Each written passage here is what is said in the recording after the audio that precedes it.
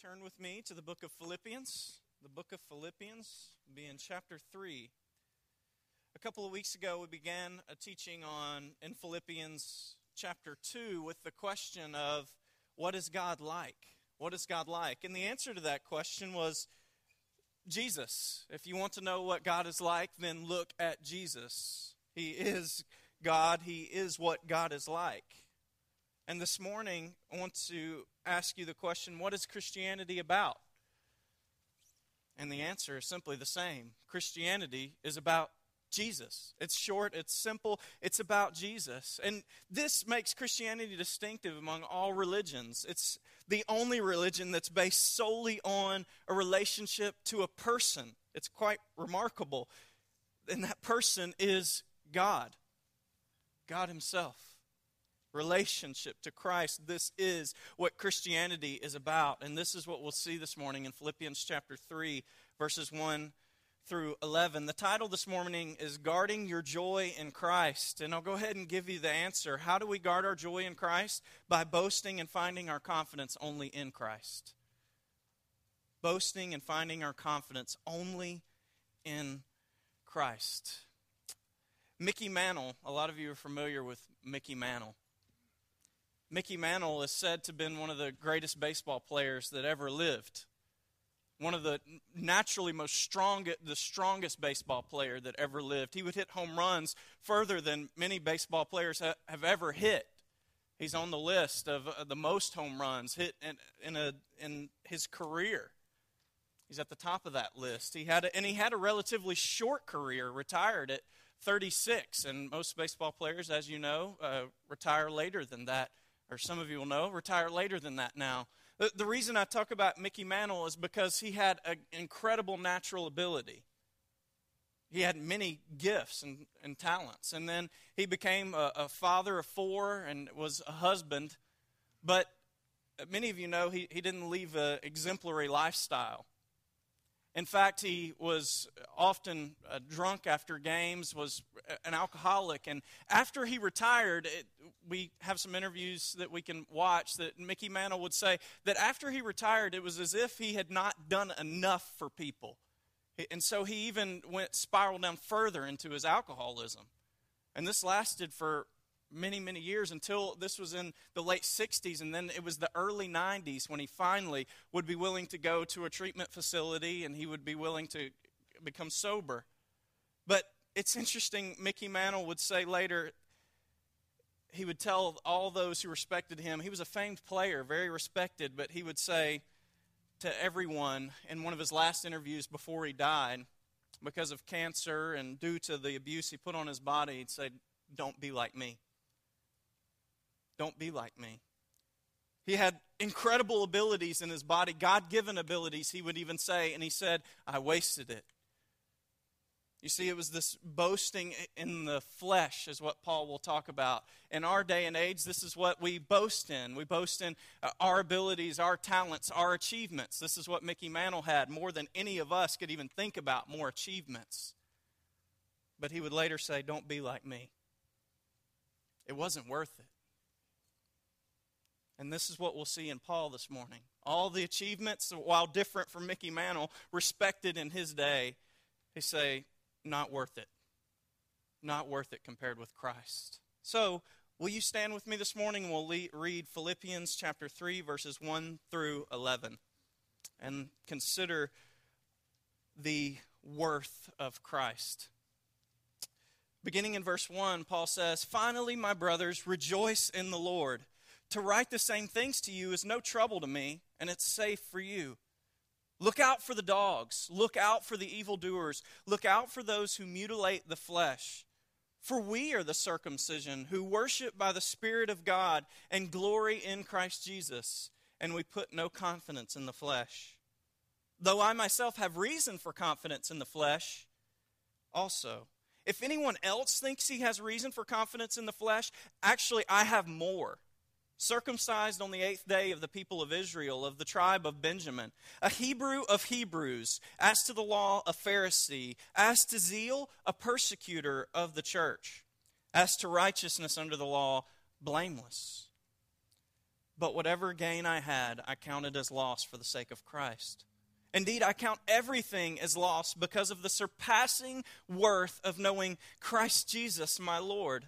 For his sake, I've suffered the loss of all things and count them as rubbish in order that I may gain Christ and be found in him, not having a righteousness of my own that comes from the law, but that which comes through faith in Christ, the righteousness from God that depends on faith, that I may know him and the power of his resurrection, and may share his sufferings, becoming like him in his death, that by any means possible I may attain the resurrection from the dead.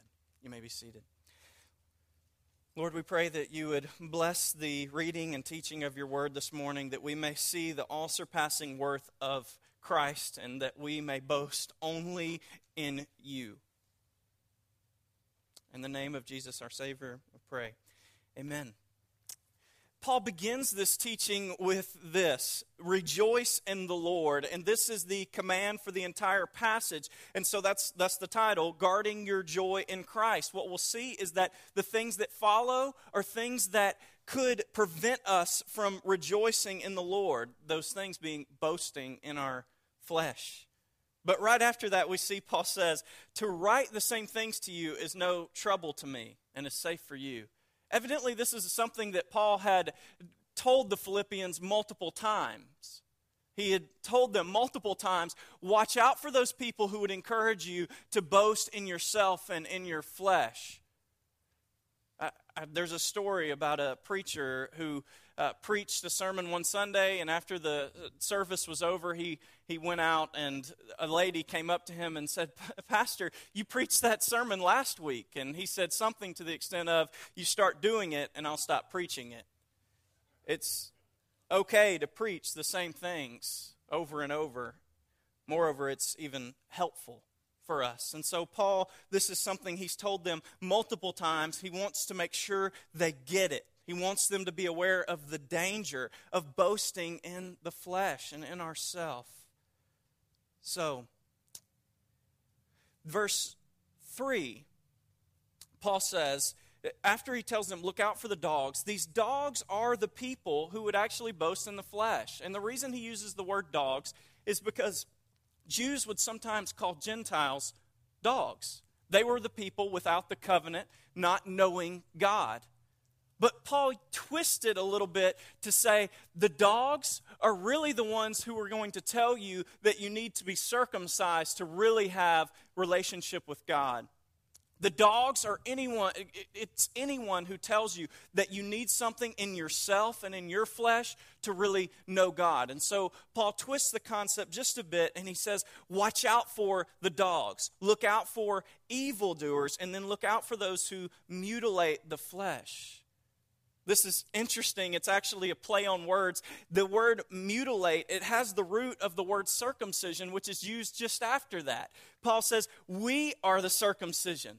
But what he's saying is, those who tell you that you have to be circumcised to have relationship with God, that's actually going to damage more than it helps. It's mutilating the flesh. It's not just circumcision.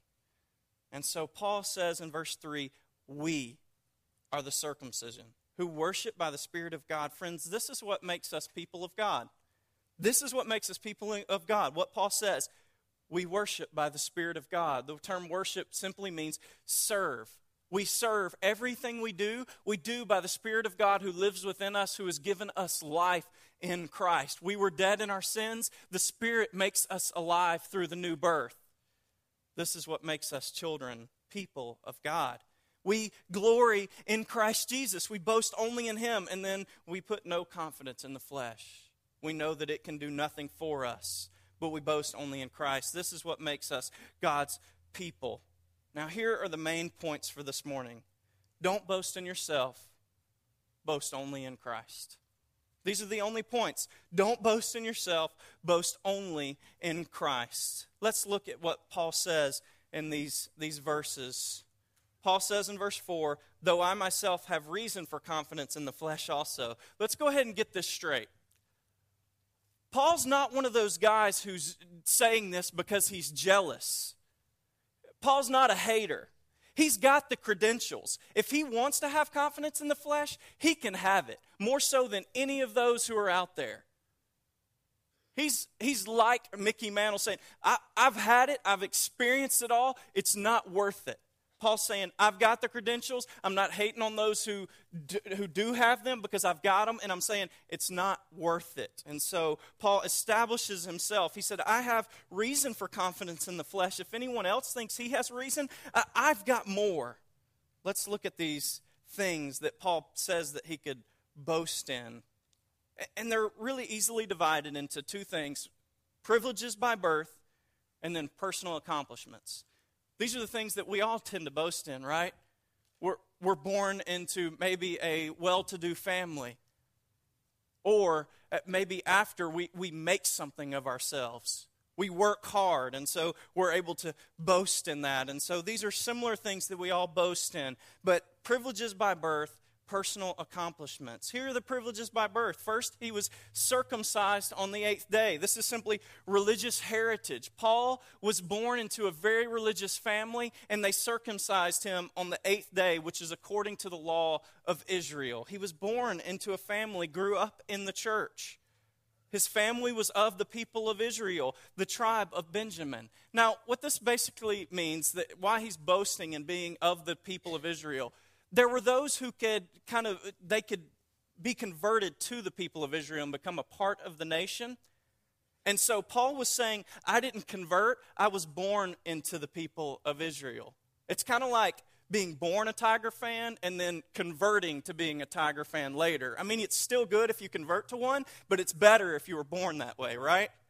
No, evidently they have license plates that say born a Texan and then others that say got here as fast as I could. But I don't really like Texas that much, so anyway, just kidding. But they make beautiful girls. So Paul is saying, I was born this way. I was born of the people of Israel. I didn't convert. It's the most pure form of an Israelite and of God's people. He was born into it. The tribe of Benjamin. This is also something that could be boasted about. Benjamin was the tribe from which the first king of Israel came. The king that Paul was named after, Saul. It was the land in which Jerusalem, the city of God, dwelt. Benjamin was a precious people. The tribe of Benjamin remained faithful to the family of David. When the southern kingdom and the northern kingdom split, the kingdom of Benjamin remained faithful to the family of David. They were a pure tribe of all the tribes. And so what Paul wants to say, as far as anyone during this time is concerned as being reputable before God and having good credentials, Paul's got it. Paul's got it. Here's what I think we need to just be aware of here. There are many blessings that go along with growing up in a Christian home, with being taught the word from being a child. But there are also dangers, friends, of growing up in a Christian home. For some reason, because we've grown up in it and because we attend services so often, because our family has been so faithful, we think that we have some right to God. And what Paul is going to say is, it's absolutely not true. And this is, I'm not saying that you, because you've grown up, that you're not faithful. But you do need to be aware, I need to be aware, friends. I grew up in church as well. We have no rights to God. Just because you've grown up in it doesn't mean you can be any closer to Him than anyone else. In fact, the most moral person could be the most damned person. This is what Paul's expressing. So many of us have privileges by birth. Paul says, I have more than any of you. I can boast more than any of you. But then he also has these personal accomplishments, things he's attained on his own. And so he says, he was He was, as to the law, a Pharisee, as to zeal, a persecutor of the church, as to righteousness under the law, blameless. He's expressing his personal morality. As to the law, he's a Pharisee. He has done every dot of the law. He has not failed. He was zealous for the purity of worship. It's very odd, right, that Paul would boast in being a persecutor of the church. It's somewhat strange. But you see, what Paul is telling us is that he was so zealous for pure worship of God that when other people began worshiping Christ, he began to try to fight against that because he believed with all his heart that the Old Testament was the pure form of worship of God. And so what Paul is just telling us is that he was zealous for truth and for the worship of God, more zealous than many of his co-workers. And then he tells us that as to righteousness under the law, he was blameless. What Paul's telling us here is simply that he was faithful to the exterior law. Everything that the Old Testament laid down, Paul was entirely faithful to it. Now, we shouldn't be confused here with Paul's understanding that no one is righteous. Paul says that, right? No one's righteous, no, not one. Paul isn't saying here, he's not contradicting that to say, I was fully righteous in his heart. What he's saying is concerned the exterior law. Paul said, I did it all. And so what we need to ask is, what is the root of our confidence? Friends, we all need it. If we don't have some form of confidence, then we will just go back and forth between depression and then being extremely happy and then back into depression and then down on ourselves. So we just need to ask ourselves, where really do we find our identity, our contentment, our confidence? Is it anything that we are in ourselves, something we've been born into, something we've attained, a talent that we have on our own? We'll see that Paul tells us that's nothing to boast in. But what Paul is saying here, is that there are advantages that go along with status we're born into. There are advantages that go along with talents and things that we accomplish. But what Paul's going to tell us is that Christ is still better. It doesn't matter what you accomplish, how great it is, what you're born into, it's still, Christ is still better. So, as we introduce this next section, Boast Only in Christ, I want to read you this quote from Jim Elliot. I used the illustration of Jim Elliot a couple sermons back. He died trying to witness and bring the gospel to a group of Indians. They would kill him, but then after his death, it would open up opportunity for the gospel to go to those Indians. But Jim Elliot would say before he died, he is no fool who gives what he cannot keep to gain what he cannot lose. Did you hear that? He is no fool who gives what he cannot keep to gain what he cannot lose. You understand that? That all the things that we're born into, all the things that we attain on our own, all those things are temporary. This is where Mickey Mantle found himself when he was suffering with cancer and he looked so frail that he could barely walk. All those accomplishments he had, he couldn't keep them. He was going to die, and they pass away. He is no fool who gives what he can't keep to gain what he can't lose. What Paul would find is that you can't lose Christ. You can't lose Christ. So boast only in Christ. He is true joy. Look at verse 7.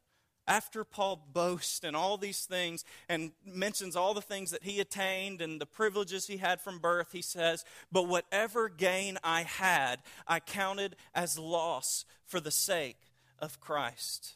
The first thing we see in boasting only in Christ is Paul counts his losses. Paul counts his losses. You see, this is a deeply emotional passage. This is what we'll see. It's very experiential on how Paul has experienced Christ. But it's more than just emotion. It's also based on Paul thinking through this. You see how the language, I counted these things as loss compared with gain in Christ. It's really like looking at a ledger or at a budget, and he's counting both sides. Here are my losses, here are my gains. And so what he's going to say is, all those things that I had, loss. But Christ, it's all gain. You can pile up all those things, those personal accomplishments and privileged birth. It's all loss compared to the gain of just Jesus. It's a rational thinking through. Paul's saying, I've counted them. I've looked at, I've counted the losses, and Jesus is gain. He's always gain. And so this is a thinking through that Paul has done as he makes this decision.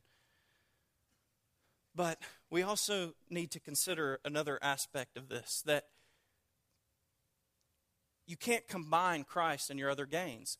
What Paul's doing, he's counting his losses because he can't combine all his personal accomplishments with Christ. We really need to see this. The illustration here, the picture we see, is like the illustrations Jesus uses when talking about the kingdom of God. He talks about a man who starts exploring some land, this field. This man, he sees this field, and perhaps he doesn't have enough money to buy it. He knows he doesn't. But as he's exploring this field and just admiring all this field has to offer, as he's looking, he discovers something in the field that is worth a great deal. Maybe those who are selling the land haven't discovered what it is that's in that field. Maybe it was black gold, as the Beverly Hillbillies used to say, right? But he discovers the worth of this field, and he says he goes and sells everything he has so that he can buy that one field.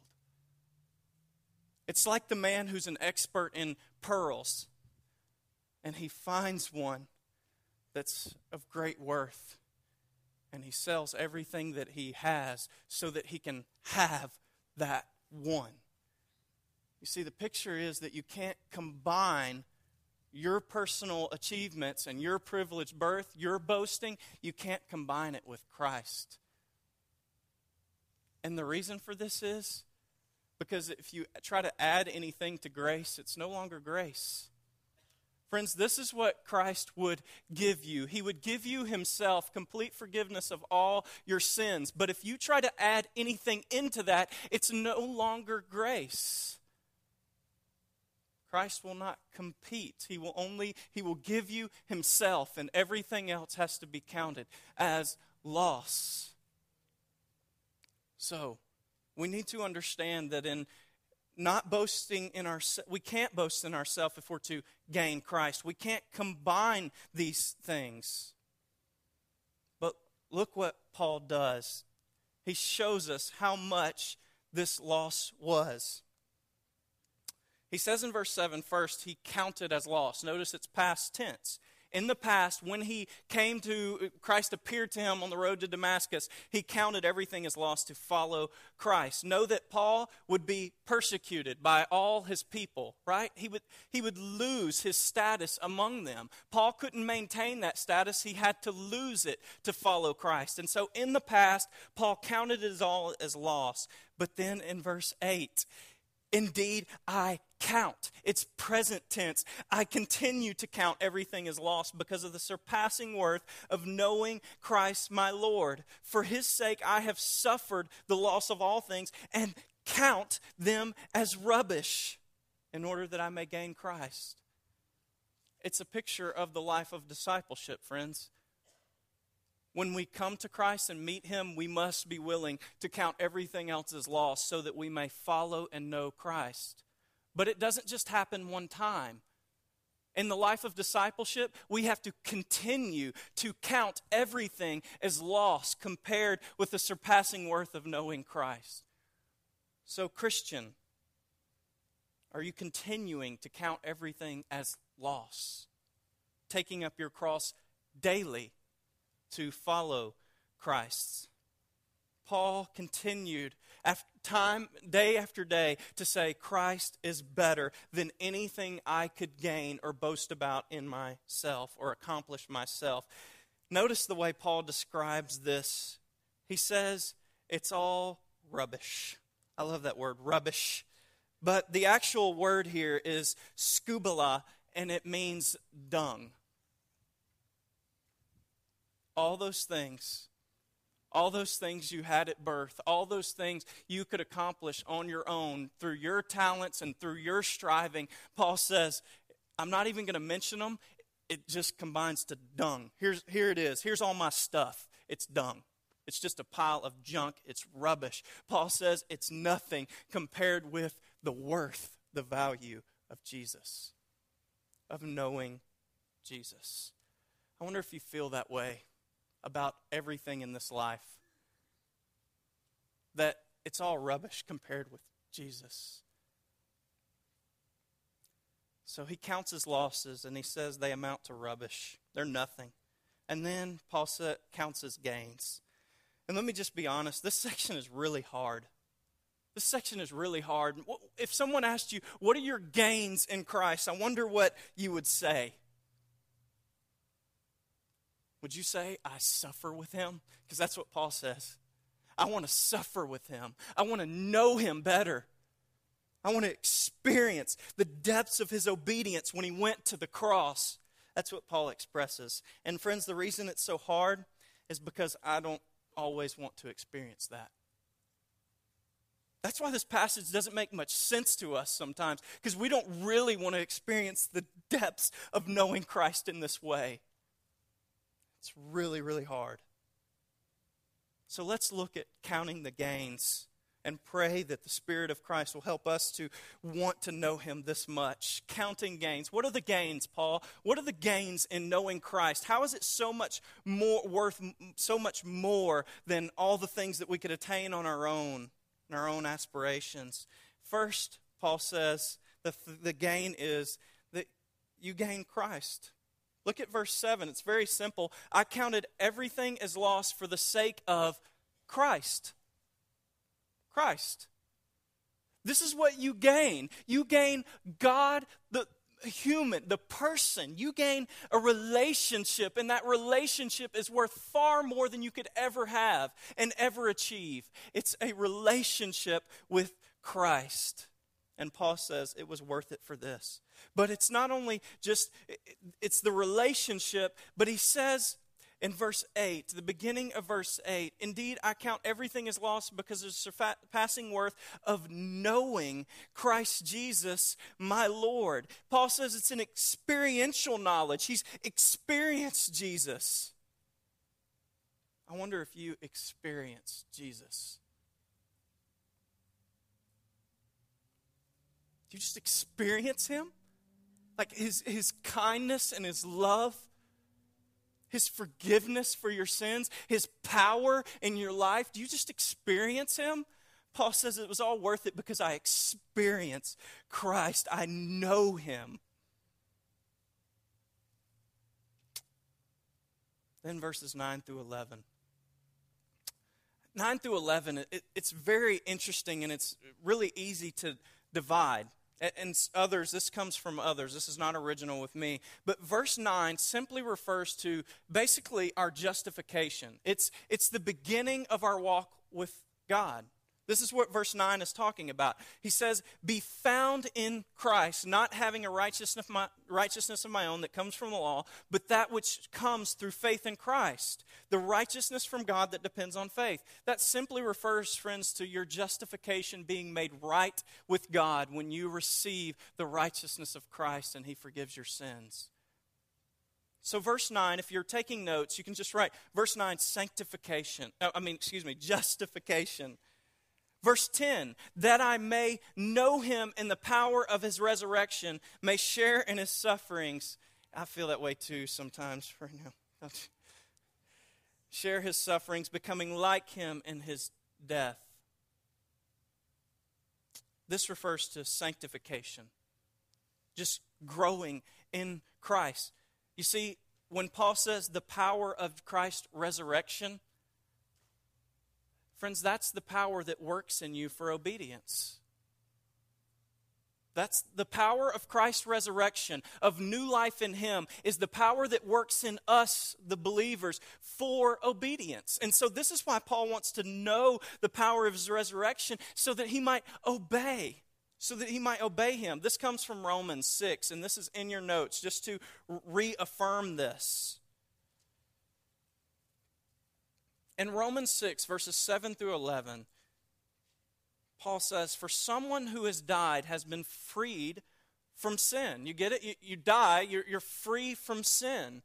Now, if we have died with Christ, in other words, in Christ's death, we believe that we will also live with Christ. We know that since Christ has been raised from the dead, he's never going to die again. Death no longer has mastery over him. For the death he died to sin once for all. But the life he lives to God. And then what's the implication, Paul says? So you too consider yourselves dead to sin, but alive to God in Christ Jesus. You get the picture? In Christ's resurrection, as you trust in Christ in faith, and he gives you life, his resurrection power is what enables you to be obedient, to grow in him, to walk with him. And so this is why Paul says, I want to know the power of his resurrection and share in his sufferings and become like him in his death. Why, Paul, why do you want to share in his sufferings? What does this have to do with it? To fellowship in his sufferings, friends. This suffering is simply, it's the experience of humanity under sin. We shouldn't be surprised when there's suffering in the world. We're in a world with sin, and this is what happens. But suffering is also the experience of Christ for our sins. And so, if you ask Paul, I said this in one sermon and I strongly believe it. If you ask Paul, how do I know Christ best? I think Paul would say it's in suffering. It's in suffering with him. You see, in comfort, we're complacent. In suffering, we're searching. But we're not alone. We're suffering with Christ. C.S. Lewis has a great quote on suffering. Pain insists upon being attended to. God whispers to us in our pleasure, speaks to us in our conscience, but shouts in our pains. It is his megaphone to rouse a deaf world. God calls us to attention in our sufferings, and we seek Christ. We realize that we can suffer with him.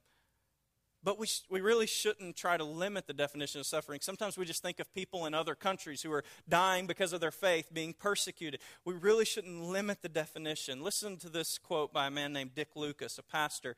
He said, if you do not find yourself in a fight against your flesh, the world, and the devil, then you are probably not a Christian. You hear that? If you do not find yourself in a fight against your flesh, the world, and the devil, then you probably are not a Christian. Don't limit the definition of suffering. It could just be suffering in resisting sin, and looking at pictures on the internet that you shouldn't look at, in submitting to God, and whatever it might be, any temptation. This is suffering with Christ, resisting sin. Resisting the world.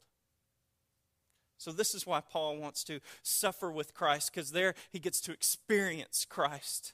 And then also because he can become like him in his death. And to become like Christ in his death, this is where Christ experienced fullest obedience. Remember what Paul said in chapter 2, that Christ humbled himself to obedience to death?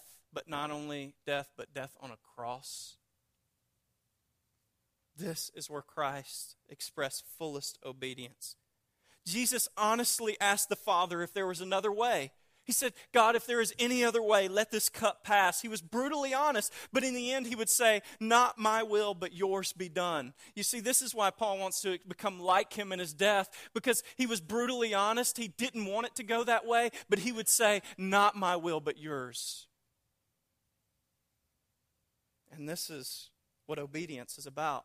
Saying to God, not my will, but yours. And so this is why Paul wants to become like Christ in his death. He wants to experience this height of obedience to Christ. And then lastly, that by any means possible, he may attain the resurrection from the dead. Now, it kind of sounds like Paul's unsure about this, huh? That by any means possible, hopefully I can attain the resurrection from the dead. I don't think Paul's uncertain that he will experience the resurrection of the dead and that he will be with Christ forever. He's not uncertain about that. He knows that if he continues to be obedient and walk with Christ, that he will be found faithful. do notice the warning here, friends, and we've said this before in Philippians. If you grow weary and you quit, there is a strong possibility that you were never part. That's the warning Paul, I think, is giving, that we must continue, and then we will experience the resurrection of the dead. Paul is certain that this happens as we obey Christ. It's the fruit of the believer. It's obedience. As we conclude, why is Christ better? Why is he better than everything that we have on our own, that everything we were born into, everything we could boast about in ourselves? He's better because he's not temporary. You see, boasting in earthly gains, it creates only eternal loss. Christ is not temporary, but everything we have on our own, it is. It will die out with us. Secondly, Jesus is supremely satisfying. Isn't this what we all long for? And isn't this the root of all sin and all evil? That we in our hearts are not satisfied, and so we seek satisfaction in other places? And what Paul wants to say is Jesus is supremely satisfying. I lost it all just so that I could know Christ. And that was all the satisfaction he needed. So, just a few questions for our invitation. Unbeliever, will you count your life of sin as loss so that you can follow Christ? It's rational and emotional decisions. Will you count everything in your life as loss so that you can follow Christ? This is what it takes. Count all as loss so that you can follow him and know him. And then believer, are you continuing to count everything as rubbish so that you can know more of Christ? This has to continue to happen. I would ask you, would you examine your heart? What things are there in your life, your version of kryptonite, that's keeping you from hungering for Christ? I think Paul is insisting that this is simply the fruit of the believer. You should hunger more and more for Jesus. And our hearts should be strongly convicted when we don't. It means that somehow we are beginning to boast in us again. So what is there that keeps you from longing for him and seeking him more? For the invitation this morning, I'm going to have Angela just play, but I would ask you just to remain seated this morning. I really would love it if you would just sit and you would walk through the passage and you would just pray through it. Particularly those final verses 7 through 11, you would just pray and ask Christ to give you a hunger for him like Paul had. May you long for Christ and to be satisfied in him in this way, that you would not long for other things. Let's pray. Thank you, Jesus, that you promise to be satisfying for our souls. Sometimes we don't experience this, but Lord, we know that that's simply because of our sin, not because you're not satisfying. God, please wrench our hearts that we would long to know you more and to love you more. Help us in the middle of our everyday to exalt you as our Lord and not boast in our own self, our ability to attain things. Lord, may we love you and count all as loss. In Jesus' name we pray. Amen. if any of you, I'll be standing here. If any of you would like to come forward and pray at the altar, or if you would like to come forward and talk, I would welcome you to do that. But I would ask you to also just take time to pray through this passage.